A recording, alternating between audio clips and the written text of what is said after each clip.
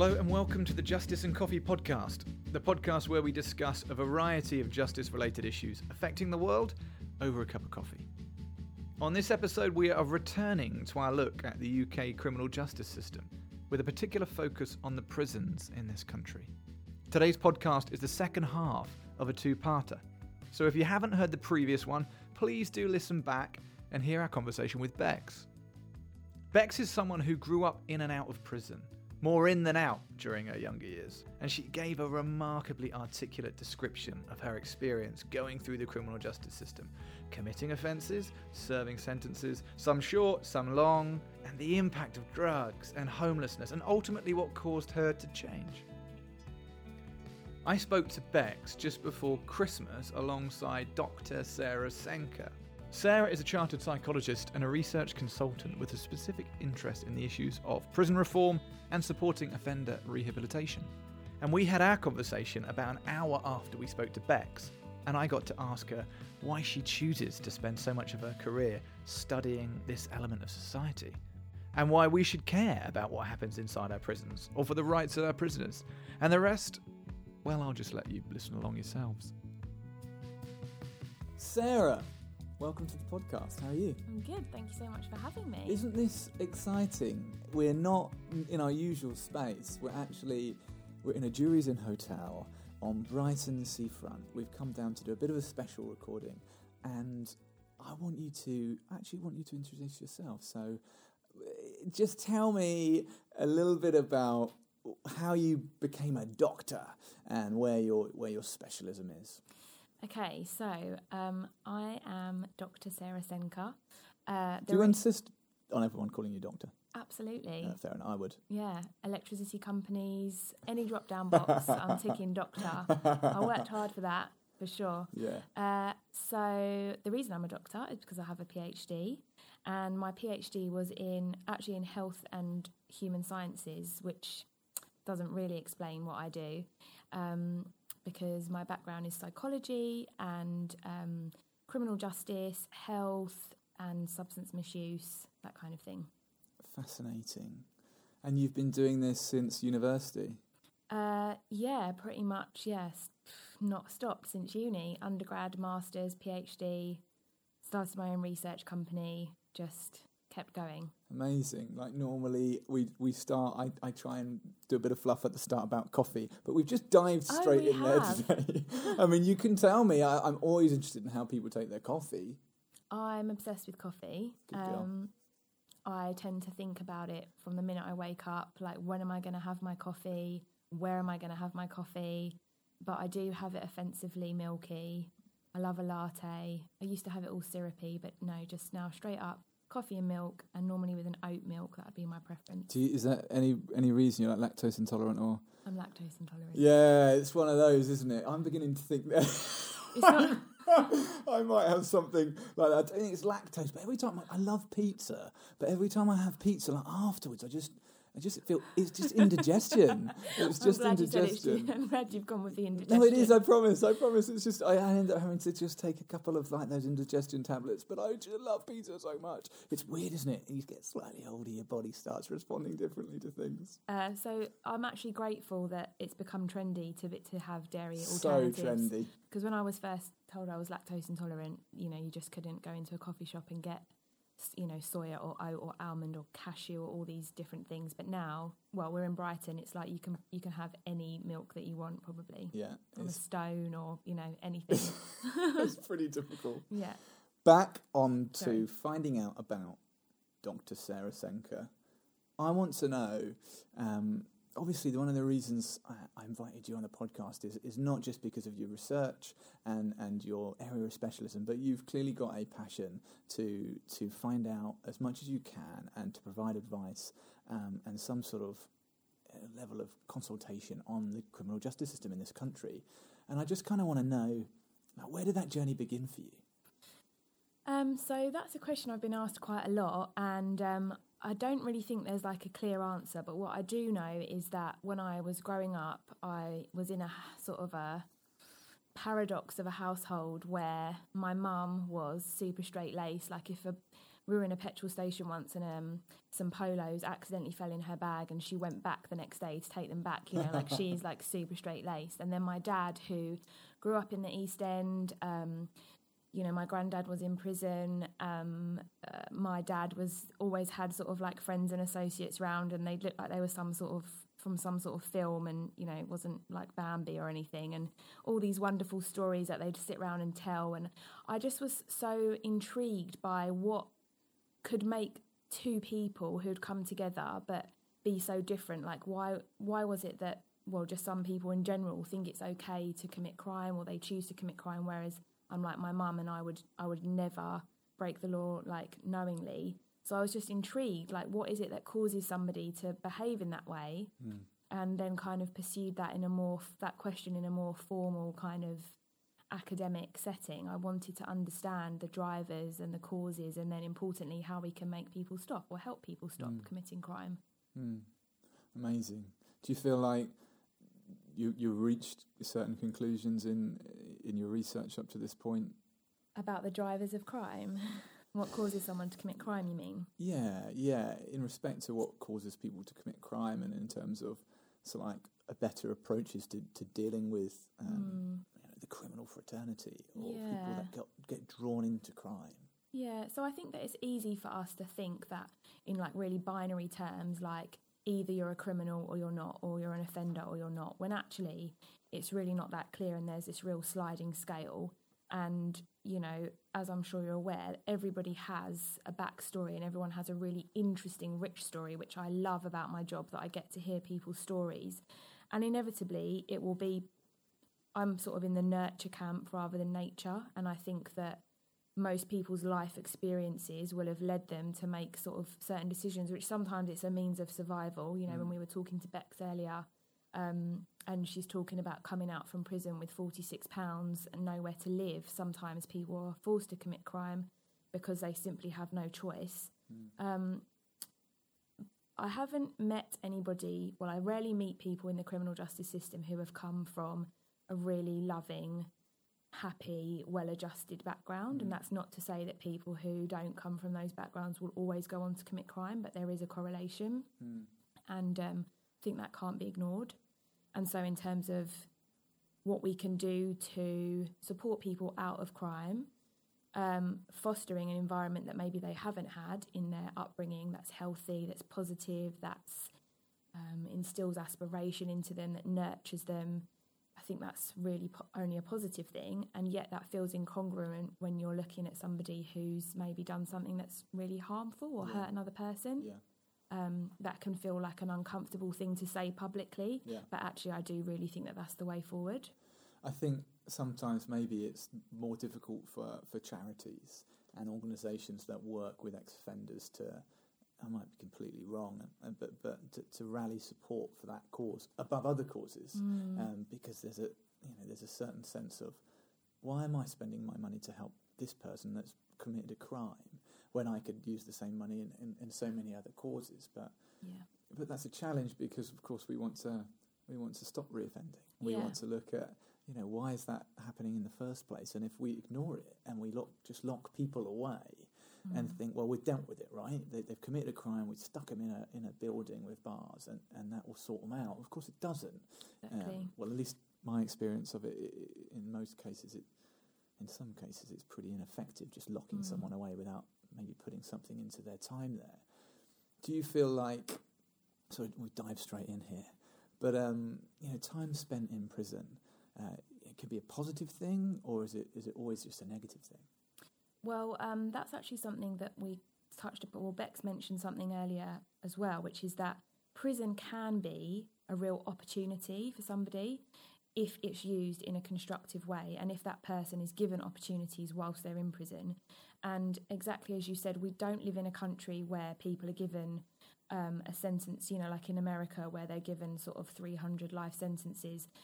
There's a very small number of people in our prison system who are never going to be released, but the majority will be. So that's why we absolutely have a duty to enable the justice system to be an opportunity for change.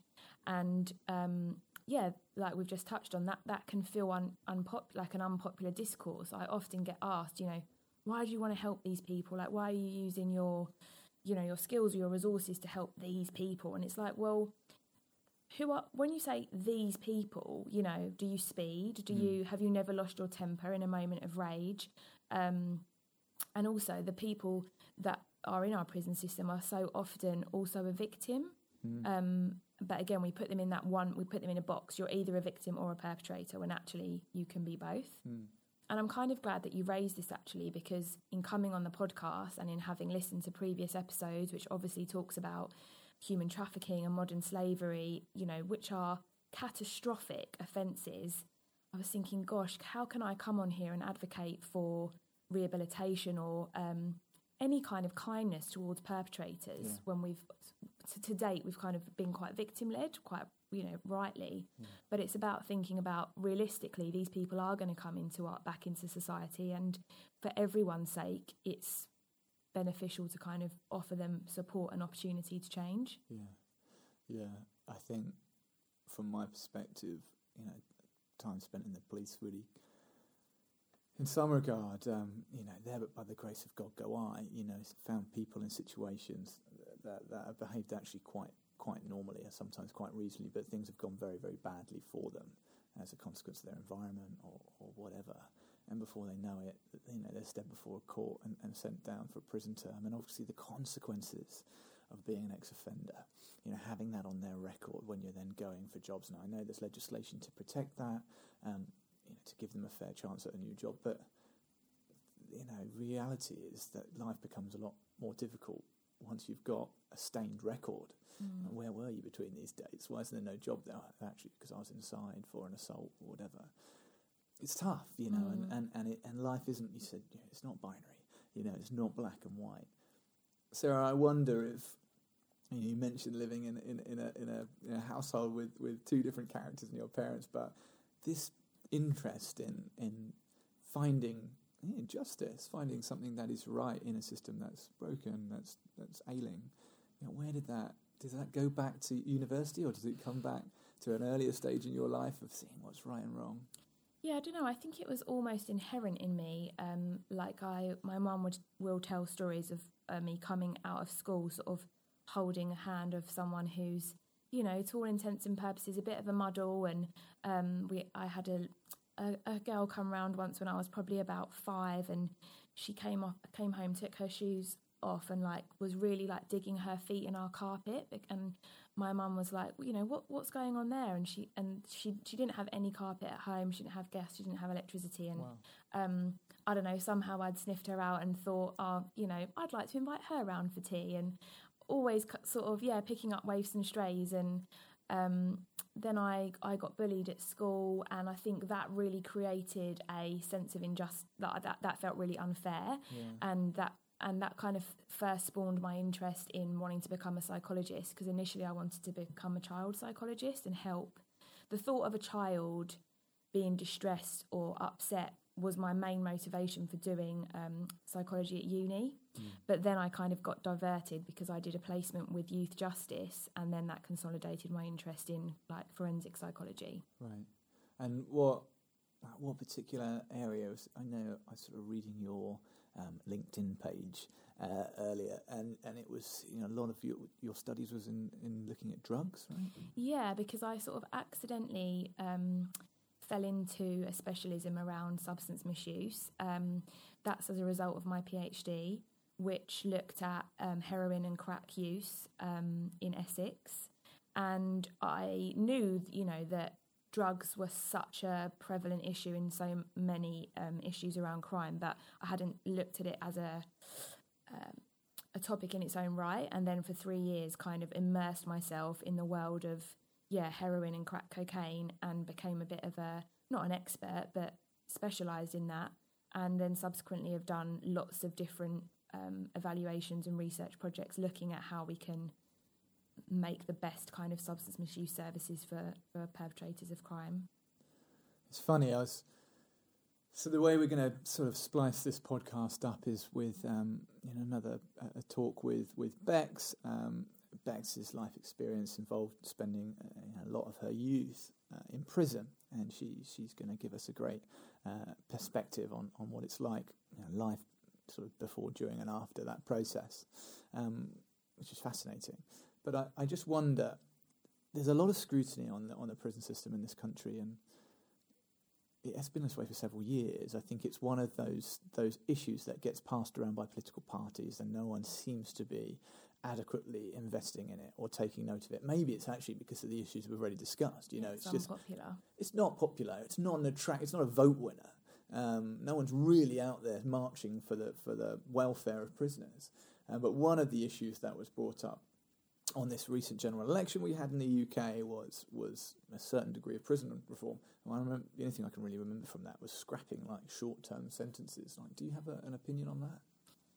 Yeah, I think that as Bex was saying to us before, that a short-term sentence can be terrible or brilliant depending on what situation you're coming from. So, Bex was describing earlier how a short sentence can actually offer a bit of respite. If you're homeless on the street and you just need a couple of weeks to get yourself sorted, then that may be more beneficial than somebody who's committed a petty offence. They're going to get a criminal record for not, and a conviction for not really anything worthwhile, and that sentence is not going to be helpful. I think the main thing about a short sentence is that there's not much work that can be done. No, let me rephrase that. There isn't much work that is done on a short sentence. Yeah. If a short sentence was used more productively while someone was in the prison system, then they wouldn't be as bad. That's the main issue. It's about how a sentence is used rather than how long it is, if that makes sense. Yeah, I mean, it was fascinating listening to Beck's talk and how she's sort of advocated for longer prison terms, because it's actually in that time that they get to engage with services. Are there any services you've observed in your studies that are more effective than others? I think that there are ingredients that make a service or a system successful, and I think that I don't think that anybody should have to go to prison to get the help that they need. That support should be available in the community. Yeah, something's gone wrong if people are committing crime for the sake of being housed in a prison where they might receive some sort of service, right? Because there's all sorts of other... I know I'm going to answer your question. I know I've drifted, but I just want to say there are downsides to being in a prison. There's a risk of being institutionalised. Yeah. There's guys that have been in prison for so long they don't know how to cross a road anymore. Yeah. Like, they just haven't had to do that for however many years. But in terms of a service that makes a difference, I think any service that gives somebody time, that's not time limited, that views that person as a human being, treats that person as a human being, does what they say they're going to do, because people in our prison system have been let down so many times by so many people, so many systems, so many services, that if somebody is to sit down with someone and say, do you know what, you're all right, you've got loads of potential and I'm going to stick with you, that continuity of care, that consistency, like forming a human bond or relationship with someone, for an individual that might not have even made eye contact with someone for a number of years because they're so ashamed of their behaviour or society tells them that they're not worthwhile, they're the ingredients that make a service able to change somebody's life. Yeah. Are there examples around the world that you know of where countries are dealing with prisoners better than we are? Yeah, Norway. Norway's got it pretty good. I would love to go to Norway and find out more about their system, because their reoffending rates are really low. They actually incarcerate a very small number of people. I mean, in the UK, we imprison the largest number of individuals in Western Europe. Wow, I didn't know that. Yeah. So we've got a lot of people in prison and a lot of people who reoffend when they come out of prison. So clearly there's an issue there. Whereas in Norway, they don't really imprison that many people. They prioritise who needs to go in there, and then when they come out, their reoffending rate is pretty low. So they do a good job in there, and I think one of the reasons is that their prisons tend to be purpose built. We're using prisons in this country which are, hundreds and hundreds of years old, and people sharing cells with, there's 3 men in a cell. Just like sort of decency and human rights issues are sort of being a little bit stretched there. And you know, if you're in an environment which feels unpleasant and it's dirty and it's rat infested, like how are we gonna like inspire people to change? And what are we saying about how worthwhile they are? It's interesting, isn't it? Because I think, you know, if someone did a terrible thing to you, your property, your family, your loved one, something, there is a huge part of you that wants retribution. That wants that individual to be punished, not just to be reformed, but to receive some sort of punishment for what they've done. And I completely get that, you know. And anyone who's listening that has been a victim of crime will be able to appreciate that. But the reality is, as well, is we want a better world, you know, without sounding like a complete idealist. Of course we do. We want less crime to take place. We want less people to be ill-affected by someone that might have hurt us, right? Yeah. So, and there are prisons around the world which are so horrendous that it's like, you know, it's a living hell. I don't think ours fit in that category, but they're terrible all the same, and I need no convincing of that. I mean, it's quite apparent. I just wonder there's people sometimes talk about prisons being like a holiday camp, you know, which of course they're not. But where do we position it? Where do we get it right? Yeah. So that a victim of crime feels justice is being done when that person is incarcerated. Yeah. But we still potentially foster rehabilitation. Yeah. So I think that's such a valid point. And, you know, I've worked with hundreds of victims of crime in my research as well as perpetrators of crime. So I definitely see both sides of the coin. And if a restrictive, punitive, nasty regime was going to mean that there were less victims in the world, I'd advocate for it. But I know that it doesn't. So the reason why I'm advocating for decent, humane systems that foster the opportunities for change is really with victims in mind, because we don't want future victims. You know, our justice system, in loss of liberty is their punishment. They're told when they can shower, when they can eat, when they can contact their loved ones. You know, yeah, they might have a TV in their room, but they're behind their door from about 5:30 in the evening. So imagine if we were in a cell with no source of entertainment, nothing to distract us, just our thoughts. How productive is that going to be for someone to not offend when they come out?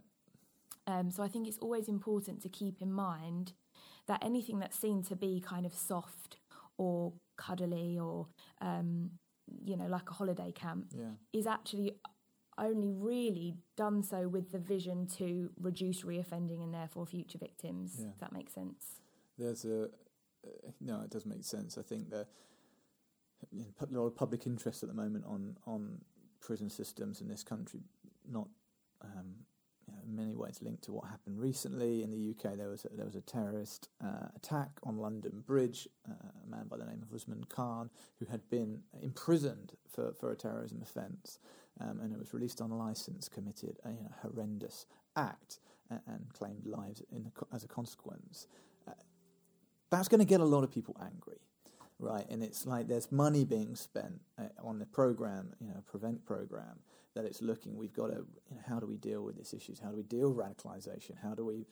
Can we lock people up for eternity, or can we release them back into community in a safe fashion? And that was obviously a failing on our part in some way, on the government's part. What's your opinion on the way we deal with? I mean, I know sort of terrorism and dealing with radicalists isn't your area of specialism, but because of the timing, I'd be fascinated to hear your thoughts on this recent incident. Yeah, so I'm doing a prevent project at the moment. I'm evaluating 3 prevent projects in the north of England currently. What I will say about that attack that happened recently in London is how pleased I was that the victim's father was really pushing the fact that this is not an opportunity. This shouldn't be used as an opportunity for a more punitive approach, but actually, and without knowing the full details of that case, what seems to have happened there is that individual was released from prison without the parole board kind of checking that person's risk. It happened automatically. He obviously didn't get adequate support in the community from any number of partners that will be involved. Like, we're just talking about the prison service here, but actually the justice system is made up of court, police, probation, CRC, when that's now being disbanded. But what's CRC? The National Probation Service was split up several years ago, and community rehabilitation companies are private companies which were designated to support lower risk offenders in the community, whilst the National Probation Service held on to the high risk offenders, and after several years it turns out that wasn't a good idea. Right. Surprise. Yeah, so my point is that we can use this as a platform to generate hate, generate fear, like aggression towards specific groups, incite all this kind of really heightened anger. When actually I think it's even more evidence that that person needed support. That he had access to an IP, which is an intervention provider.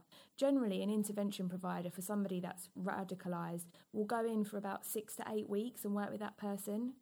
That's not very long, really.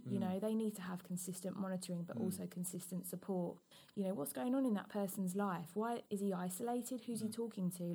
But we don't have the resources to input into those kind of cases, if that makes sense. Yeah, completely. I mean, there's one of the sort of suggestions is that we build more prisons. I know certain political parties were advocating for that. Let's just build more prisons. That's what we're doing. We're overcrowded. Therefore, the answer is we just need to make more of these places. And US is another example for a point of comparison. Norway might be a positive one.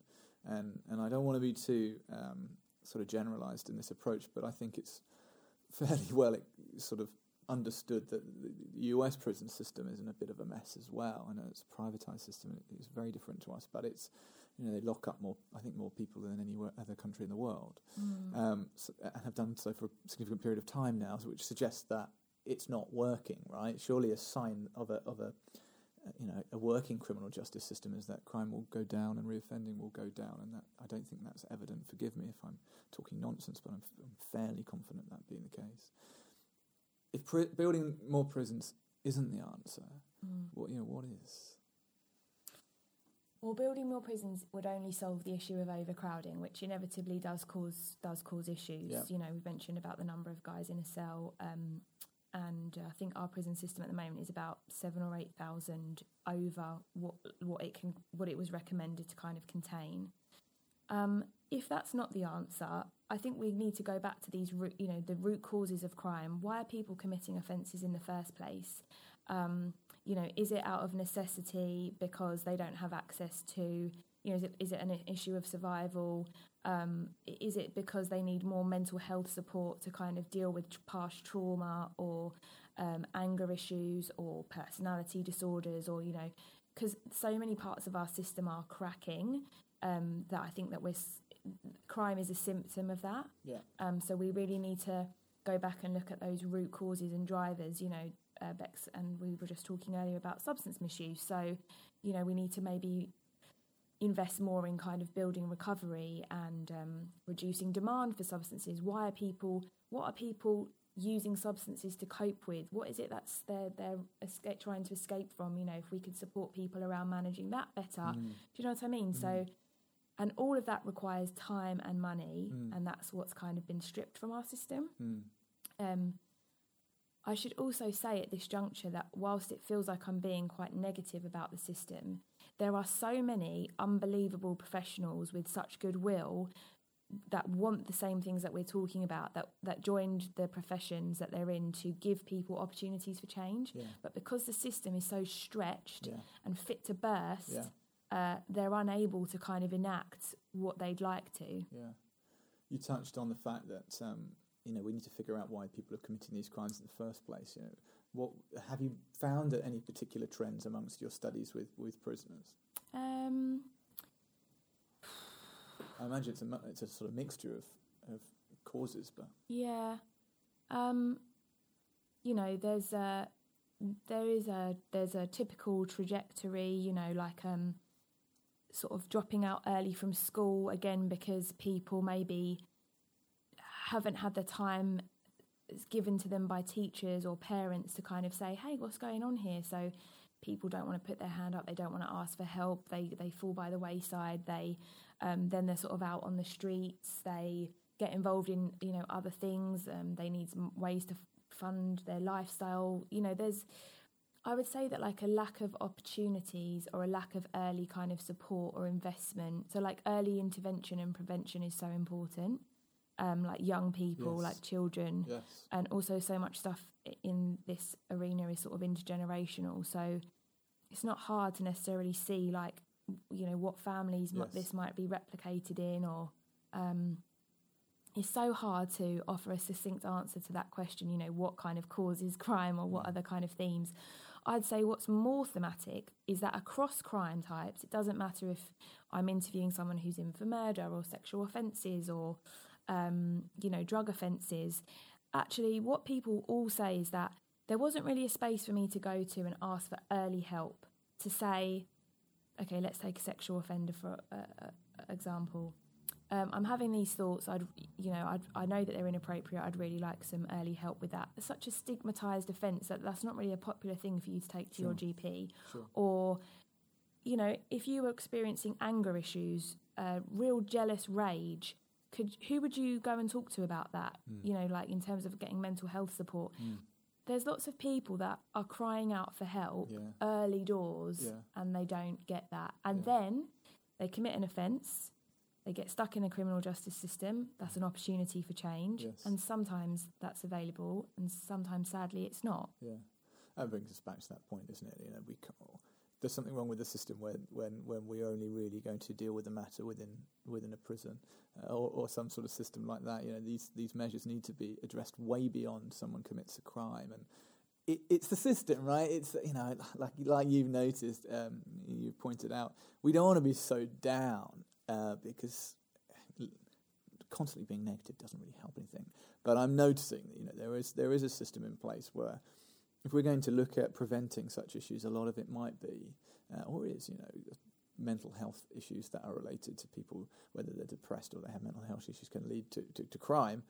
Okay, so let's lean into the NHS, right? The National Health Service in the UK. Let's lean into opportunities for people to talk to their doctors. Well, we know the NHS is massively stretched to getting a doctor's appointment is super hard. Getting a mental health assessment is super hard. There's the cycle, right? It's not binary. It's not simple. It's not black and white. These things are connected. I'm kind of interested, and I wish I'd asked you at the start, Sarah, like, as a doctor studying these things, you must spend a lot of time in prisons. Talk me through a working week for you. Wow. Well, what I love about my job is that every day and every week is so variable. So I have my own research company, and as part of that, could be working on up to 10 different research projects at any one time, and they could be around modern slavery or steroid use or the prevent agenda or, causes of perpetrators of sexual offences, what are their drivers, so super varied. So a week might include, doing some work in different prisons across the country for different projects. It might be about interviewing people about how are the health services in prisons, how would they like to make them look different, or where are the gaps, what do they need? And then it might be travelling up north to interview a young person who's at risk of being radicalised and finding out, what do you need? How has this service helped you? Any day and in a day, I could be talking to different people about different things, but ultimately always about, is this service or system working for you? And if not, what do we need to put in place to make sure it does? So valuable. And is that quantitative research? Is it qualitative research? It is never quantitative. I hate statistics and numbers. I'll get somebody else to do that for me. So it's always qualitative, which is really beautiful because it means that I get to meet people, I get to hear their story for that hour or however long that I'm with them. I try and make sure that they're heard and they're listened to, and then I take my job really seriously in the fact that they've given me their time, their information, sometimes in a situation where they're like, what are you going to do for me? Like, nothing's changed before. Right. Why should I tell you this information? So I take it really seriously that I should do justice to what they've told me and share that information with change makers, with commissioners, with people who can make a difference. So qualitative is my thing. What do you find rewarding about what you do?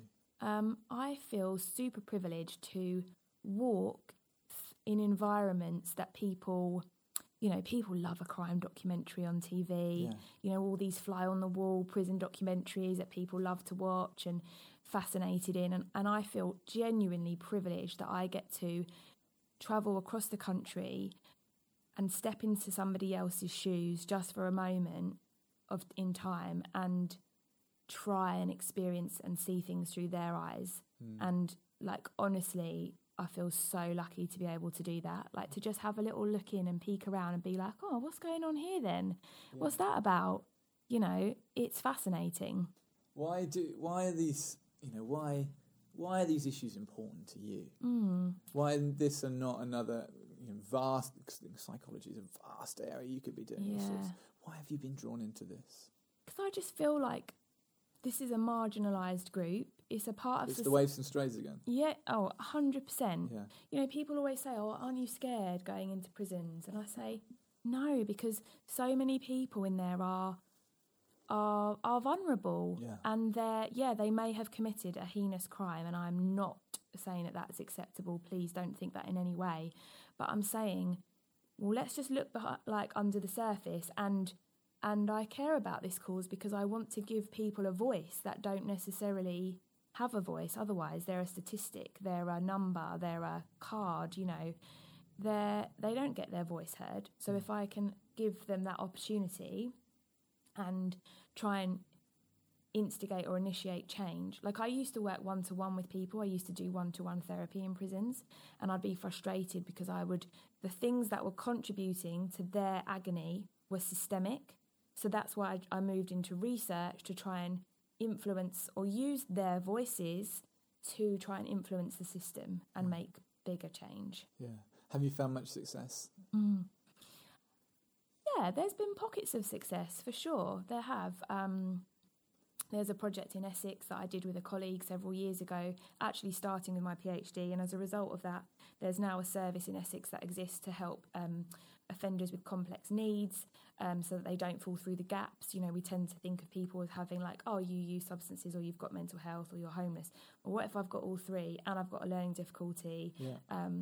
You know, and it's like those people need multiple kind of resources and a holistic kind of approach. So there's a service now in Essex that exists to support that group as a result of our research, which I'm really proud of. Sarah, I want to ask you what it's like if I, God forbid, was arrested for a crime and I got sentenced to prison. What does that, for those of us that haven't been through that experience, what does that look like for someone going into the prison system? Well, that's an interesting question. We probably should have asked Bex that, because I can only answer that as I'm still an outsider, right? Do you mean in terms of like what you could expect? Yeah, I mean, Bex referenced certain services that were made available to her, and I just thought, I wonder if those are mandatory or whether they are, you can opt in. And what are you given the opportunity? Are you forced into certain opportunities or asked to take part in certain schemes, or is it, listen, you got to get through this time, you can choose to engage with this, or you can choose not to engage with this? What does it look like for someone coming into that system? Okay, so when you come in at reception, you'll have an assessment, and they'll generally ask you what your kind of needs are around substance misuse, mental health, physical health. Whether you choose to engage with those health services is up to you. What's more mandatory is that you use your time meaningfully and therefore engage in either education or employment. Now, that's an important thing to raise because feedback that we've had recently in some of our projects has been that a lot of the time prisoners are engaging in activities where they're just getting up and going to a job, and they might be, sewing something. And actually they're thinking, all right, I'm out of my cell and it's killing a bit of time, but how is this going to help me reform, rehabilitate, progress on the outside? So, there's a plea that education and employment in prisons should be like meaningful and vocational and have a trajectory that carries them on the outside. that's the only real thing that's mandatory, to be honest, education or employment. They have association periods where they can come out of their cell, you know, if they're entitled to that, because they have like a privilege scheme where you go from either basic up all the way up to enhanced, so you have various different privileges. But there's a lot of time behind your door regardless of whether you're engaging in activities or not. Yeah. The service that I used to work for some time ago was primary care therapy. So if somebody in prison was experiencing depression or anxiety, they'd be eligible to have at least 6 sessions of therapeutic input. And those kind of services are a bit more limited now in prison. If you have to be experiencing quite severe mental health symptoms to warrant sort of mental health input. Yeah. Yeah. Is that a bit sort of budgetary stretch situation? Yeah, it's just prioritising things at that end of the spectrum rather than preventative and early intervention. I'm thinking, we mentioned it earlier, I think we're just in conversation between us. There's a company in the UK called Timpsons. Anyone will know Timpsons if they need to get their keys cut or get a pair of boots rehealed. And they do a number of sort of jobs like that. They're a really positive employer for ex-offenders. In fact, they make it part of their strategy to offer opportunities to ex-offenders. And I wonder, Sarah, if you think that there are enough businesses actually offering opportunities, actively going into prisons and or engaging with the prison service and saying, well, listen, we'll give someone a chance. Beck spoke about it, didn't she? She said, the turning point for her was to have someone care and actually going into a workplace and having routine and structure, actually something she ended up embracing as part of her, reformation. So yeah, no, I think that giving. So I was in Belmarsh prison earlier, and I think I mentioned to you, I said to some of the guys I was working with, I'm going to come and record this podcast later. Is there anything that you want me to say or get across for you? Yeah. And one of the guys said, I don't know what I can do when I get out. I don't know what my options are. I don't know what I'm allowed to do. I don't know what I can apply for. There's such a sense of fear that if someone took the courage to apply for a job and had on their CV like that they have convictions, that they just wouldn't even be in the running. So people tend to shy away from that. If there was more of a culture of acceptance, I suppose, from employers, some prisons will have job fairs, and that's amazing, where local employers from the community will come in and actively recruit people so they know that when they come out, they've got an opportunity. I met one guy the other week in a different prison who said, I've been given a card and I know that when I get out, there's a job waiting for me. Wow. That's such a change maker. Yeah. I actually wrote a quote down from the CEO of Timpsons because I thought this was really profound. He said that in many ways, people in prison have failed society, but let's not forget that society has also failed them. Yeah. And that's why he really advocates for. It's not that people should be automatically given a job, but let's at least consider them in the same way that we'd consider any other applicant. Let's just see them as a person and their skills and how they come across in an interview, and let's give them an opportunity. I'm always keen, at least, not to be an idealist. To be fair, to be reasoned, and to try and consider things from both perspectives. But I think there's definitely something, just on a personal level. Actually, I feel challenged a little bit about my opinion of ex-offenders, especially coming from being an ex-police officer. What was amazing is sitting down with Bex. I loved that, and it's a classic, isn't it? It's like, if you're scared of your neighbour, go and say hello. Yeah. And I think spending time, either you don't have to necessarily offer a job opportunity, but actually speaking to someone that has been through that process of being involved in the prison system in some way. I think it's important, isn't it? Because it just immediately, in many cases, breaks any fear you may have built up or some sort of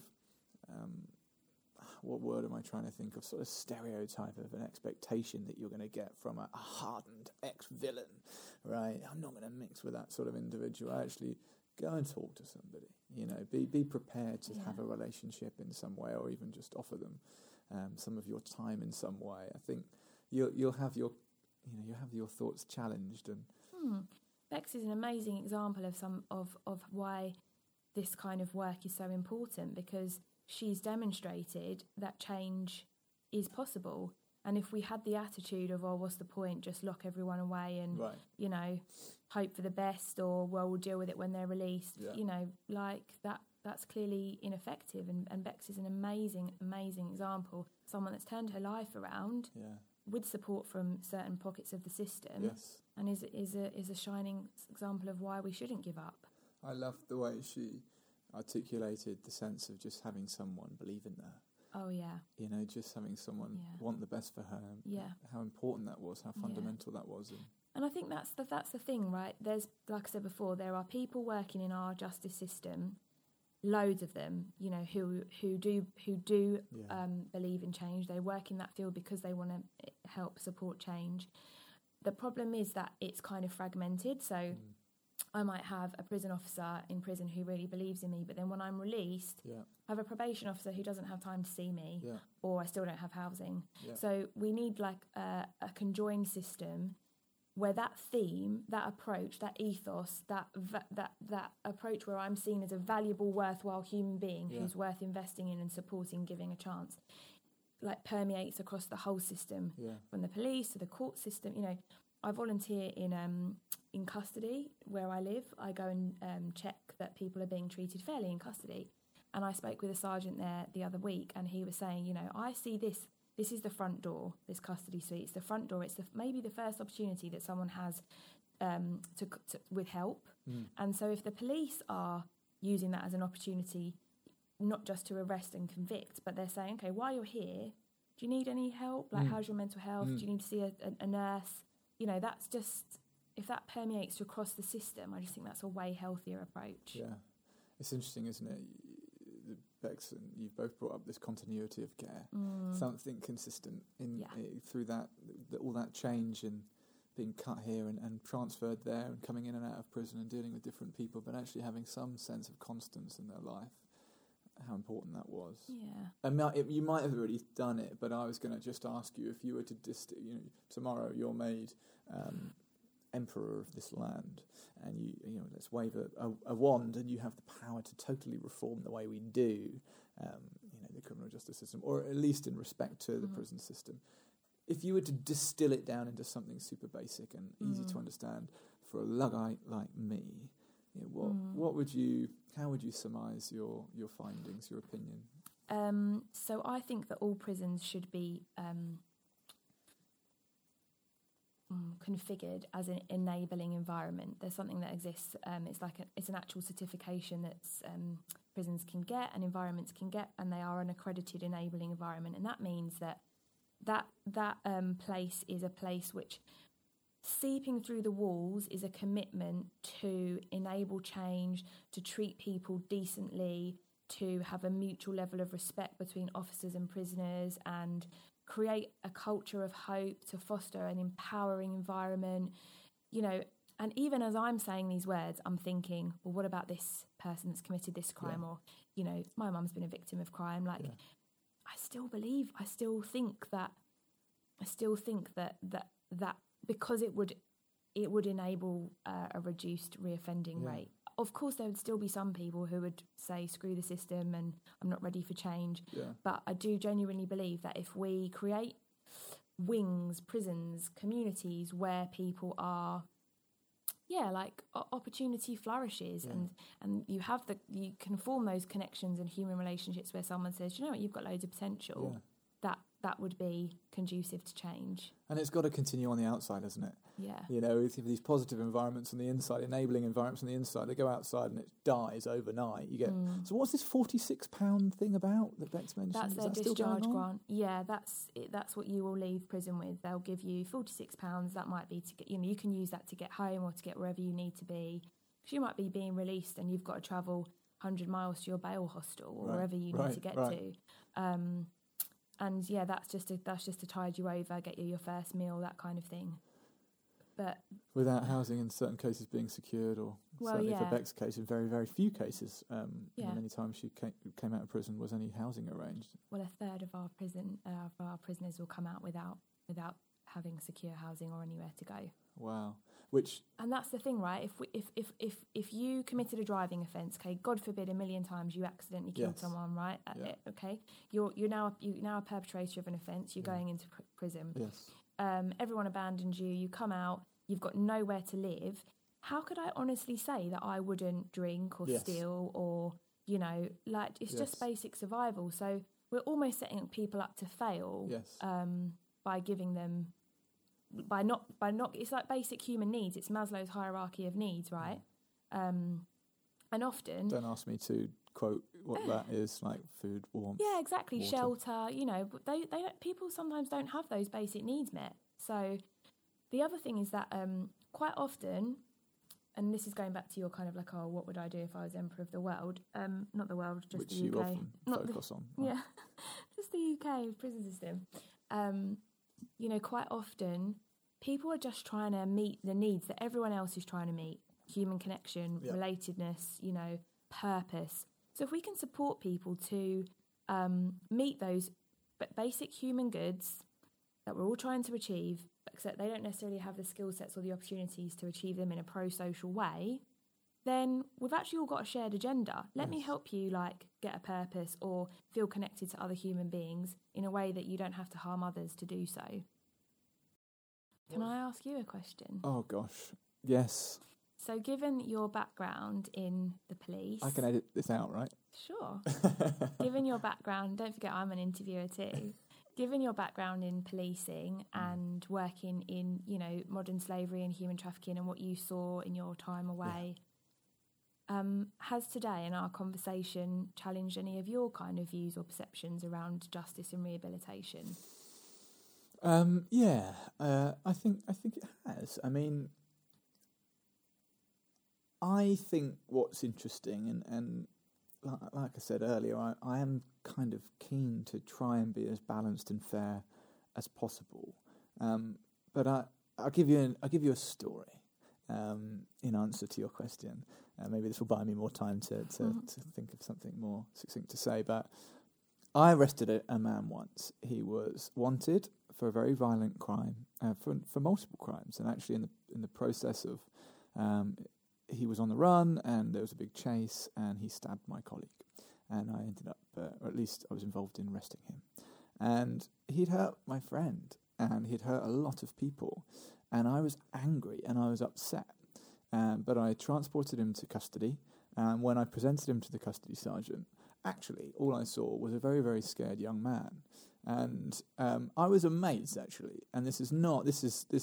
I'm certainly not making out that I'm some sort of naturally compassionate person or whatever. But I just felt a renewed sense of grace for as I saw this guy standing there, thinking, like, what he's done is horrendous. But where's this bloke come from? He was a youngster, you know. Where's he come from, and what does his future look like? And balancing those two parts of your character is a challenge.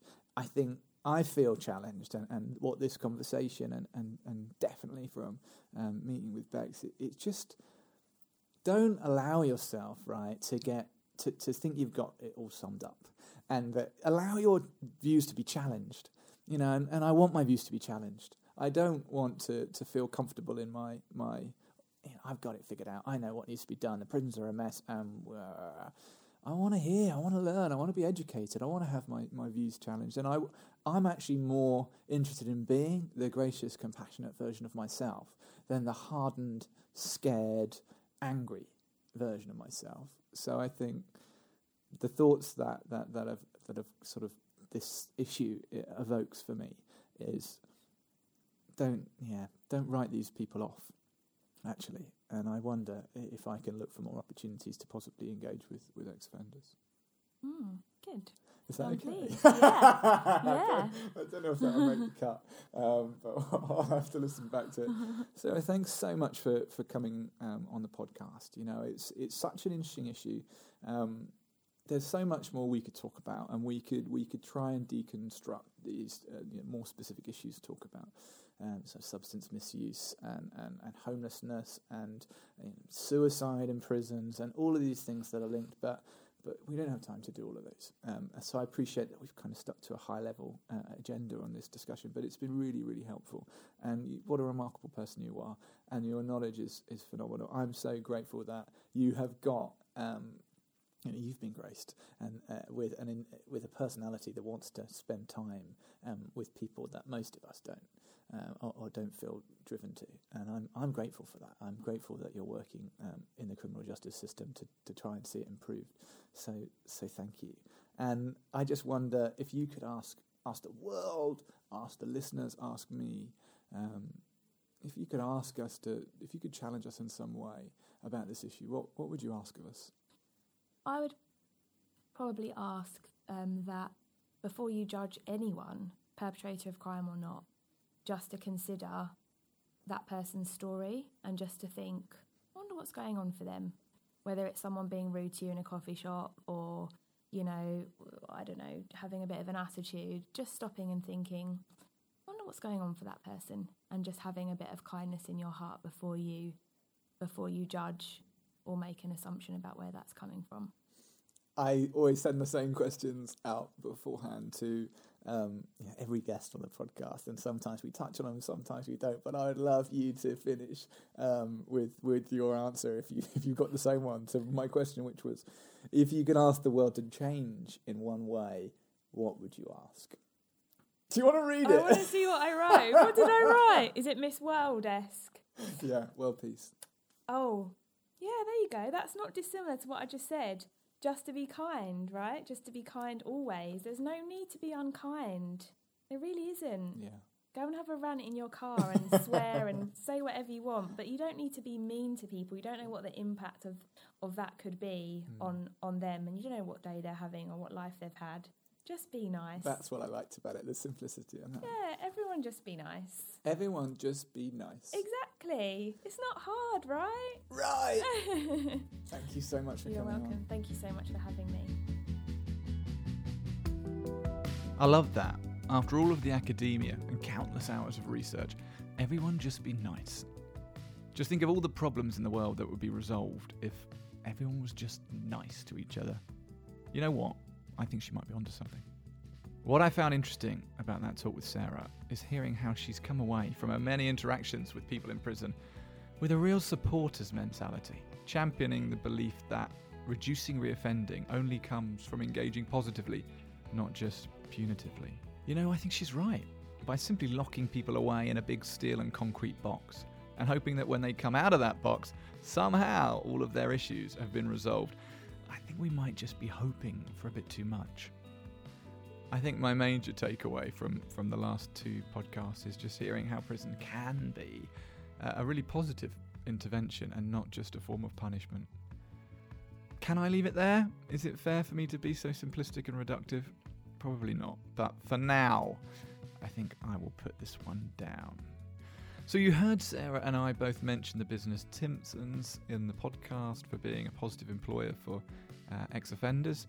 I want to tell you about two other businesses working positively with ex-offenders. They both happen to be coffee companies. One of them is called Redemption Roasters, which is based in East London. And the other is called New Ground Coffee. They're based in Oxfordshire, but they have got a pop-up in Selfridges at the moment. Both are brilliant initiatives providing opportunities in the coffee industry for ex-offenders, so check them out. On the subject of coffee, next episode is entirely dedicated to that particular product. We're going to be speaking to Josh Clark, the head of coffee at Clifton Coffee Roasters, and Sam McQuaig, their head coffee sourcer.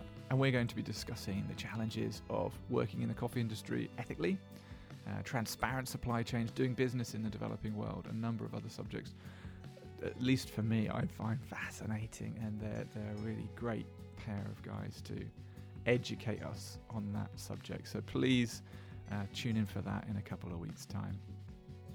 So it's thank you time again. Can I say a particular thank you to Kelly and her team at the Jury's Inn in Brighton. So kind of them to put us up in that conference room so we could record the second part of our podcast. They didn't charge us or anything. I'm really grateful for that. If you enter the discount code, the Justice and Coffee podcast, on Juries in Hotel website, you'll receive... No, I'm joking, of course. There's literally there's nothing in it for them at all. They were just very, very kind and sympathetic to our cause, wanted to support us, so they gave us that space. Thank you, Kelly, and your team. I'm really grateful. Thank you to Neil and thank you to Dan for donating to our Kickstarter campaign to fund this podcast. Thanks so much, gents. This show was produced by Blue Bear Coffee Company. You can find out about us if you go online at www.bluebearcoffee.com. Please search for us and follow us along on social media, Facebook, Instagram and Twitter. Until next time, peace.